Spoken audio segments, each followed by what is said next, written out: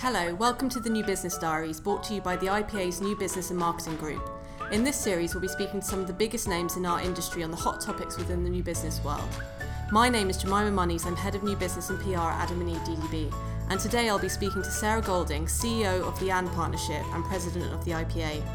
I'll be asking Sarah about her rise to the top through the new business ranks and why she thinks we should love new business as a career, and also how she thinks we can make new business and pitching even better. Sarah, while you certainly don't need any introduction, some of our listeners might not know that you were brought into CHI, now the AND Partnership, as its first new business director, alongside managing a couple of big accounts. What appealed to you about the role? Well, I was already new business director at Low Howard Spink. I'd run some big pitches and big pieces of business and was then promoted to new business director. And to be honest, when I was asked to do it by my boss at the time, I didn't want to do it. But I'm really glad I did, because I think it helps you do a better job. So for the first time, I think you look up and outwards. Mm-hmm. So I think running accounts within an agency as a suit, even a senior suit, it's quite a myopic business, mm-hmm. and you're totally dedicated to that client's business and your own agency.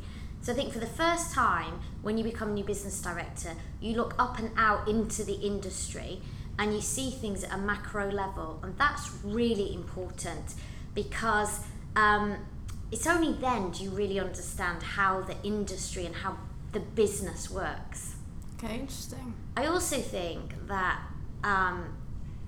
you learn so much more as new business director, because new business pitches always involve the most senior players within the agency and also the most senior clients.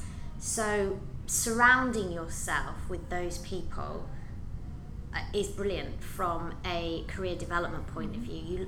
You learn so much on the job, and very, very quickly, because as we all know, pitches are incredibly intense periods of time. And having done that sort of hybrid role, is there any advice you would give to anyone that's thinking about taking on new business responsibilities or taking on the role in its entirety?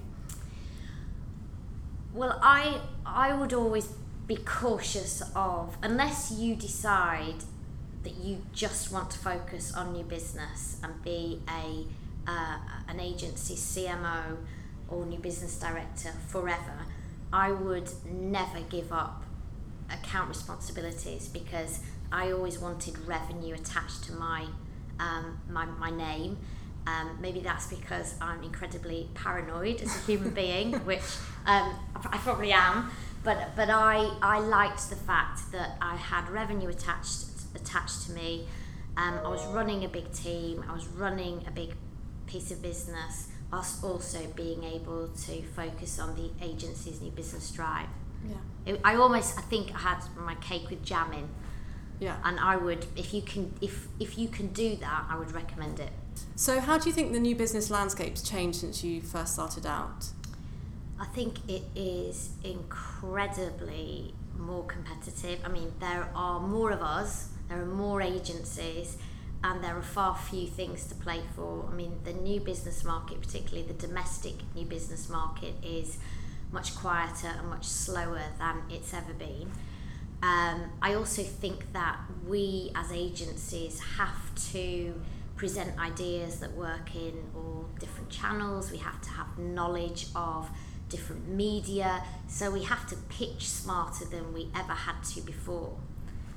And then I think it's the responsibility of an agency's new business team to make sure that they help the pitching agency be as relevant and as bespoke as possible for that particular new business brief. Mm-hmm. So you think it's a more demanding job these days then? Oh my God, miles more demanding than it was when I did it. Perhaps why you could run some big accounts at the same time. Probably, might not be as easy these days. Probably would be quite so good at it these days. Okay, so let's go on to the main discussion. I wanted to talk to you about why you think we should love new business The reason I'm asking is because I think pitching is often seen as a bit of a dirty word these days, with the late nights and takeaways and constant last minute deadlines. Obviously I'm biased, but I absolutely love it and think it's one of the most exciting parts of agency life. So what do you love most about it?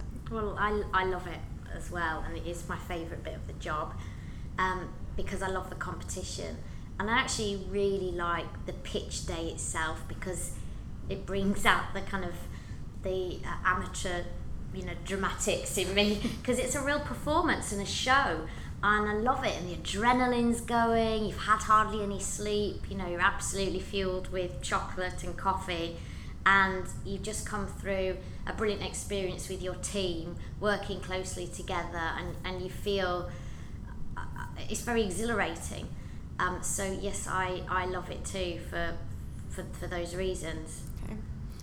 And many of the UK's most successful agencies have brilliant new business minds, so the likes of James Murphy and Helen Cowcraft and Camilla Harrison. Do you think working in new business stood you in good stead for becoming CEO? I know you briefly touched on it before. Definitely. I don't think I would have been able to be CEO or be promoted to CEO without having done that job. For all of the reasons I said before, it does give you, really importantly, I think it turbocharges your career, because you learn so much so fast from the best people in the agency. And I think having exposure to, even though it's really scary at the time, having exposure to those people and to senior clients can only be a good thing. And it's that point that it's only new business that gives you that macro view of the industry, and only when you are exposed to that macro view do you really get it and understand how it works. So yeah, I think it's crucial. Any particular skills? I think you need to have empathy. I think that's really important when you're dealing with potential new clients. I think you have to have immense forensic attention to detail, filling in all those 46-page RFIs that land in your inbox, and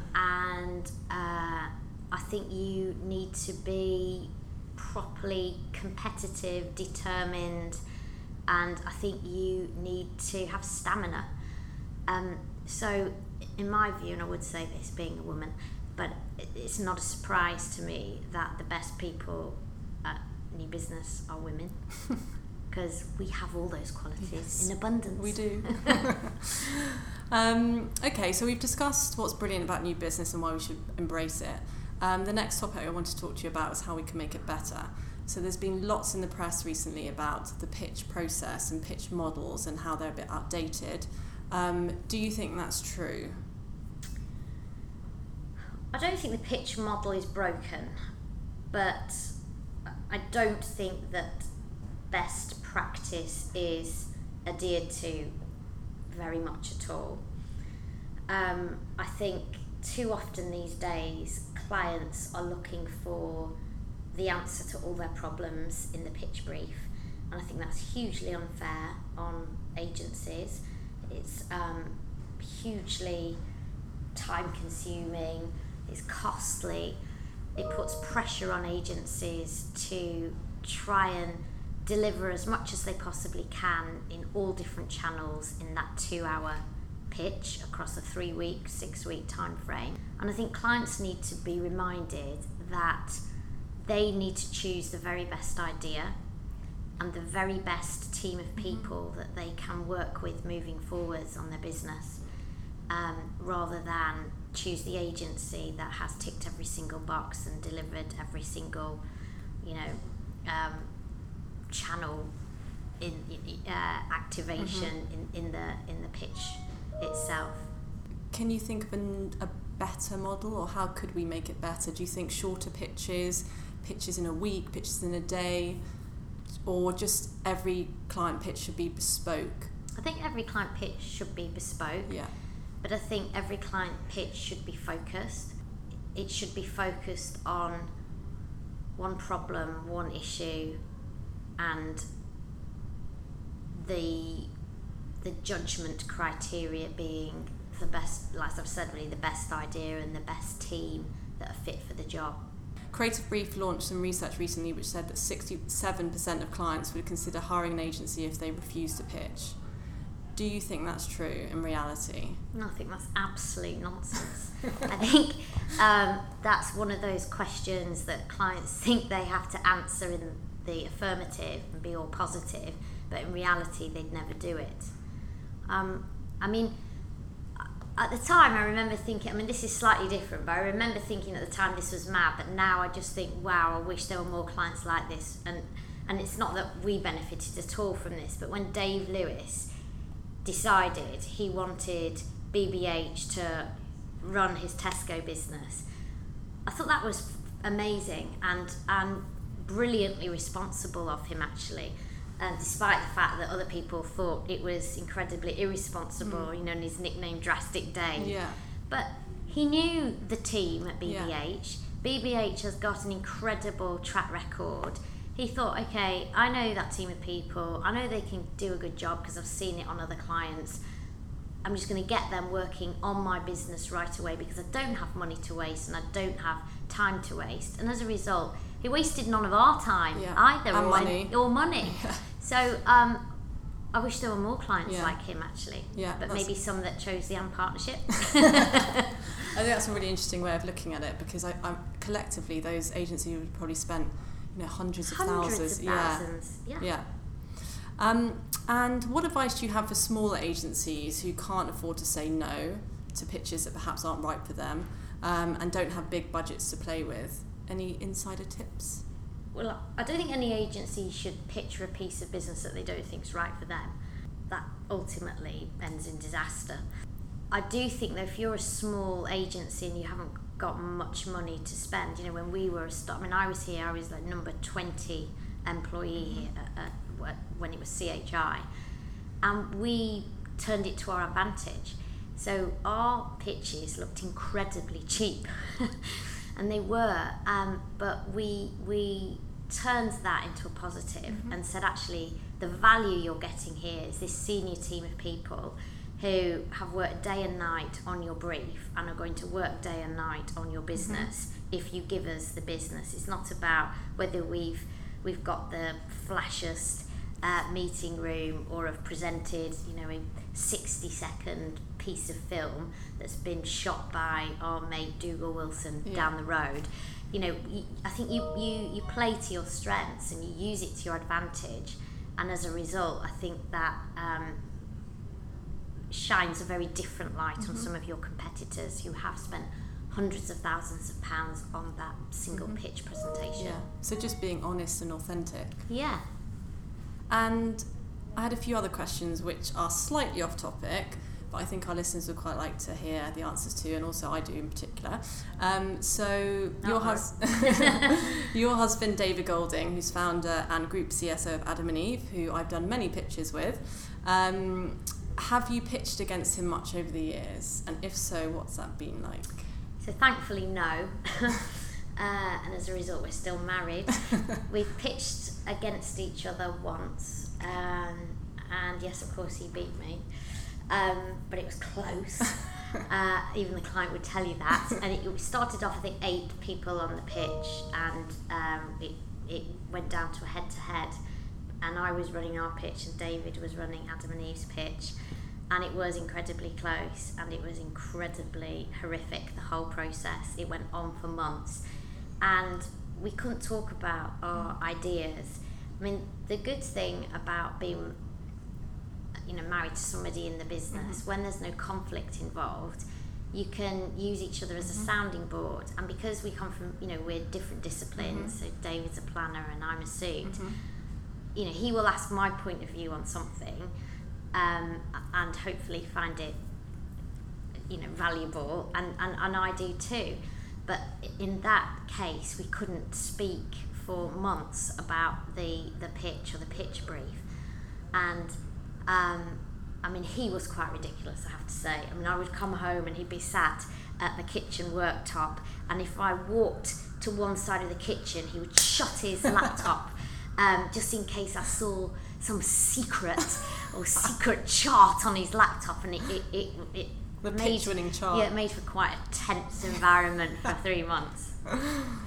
I won't ask on recording which client that was. No. And how do you manage your IPA responsibilities alongside your family, alongside the day job?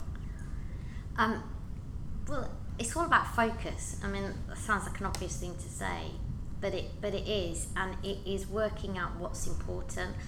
When I'm in the office, I don't waste a single moment. I focus on the important stuff, and that all gets done. I think it is quite manageable. I'm not a time waster. Having been married to David, somebody in the business, again, that really helps because we get each other and we support each other from a family life perspective as well as a career life perspective. That said, though, Florence always comes out on top, so she always gets top billing, and she will always be my ultimate priority. That's a nice way to end. Sarah Gold, CEO of the AND Partnership and President of the IPA, thank you very much for your time. Thank you. You've been listening to the IPA's New Business Diaries. Get more information on the IPA New Business and Marketing Group, our podcast, and a host of other information at the IPA's Networker site, www.ipanetworker.co.uk, and look out for our next podcast coming soon.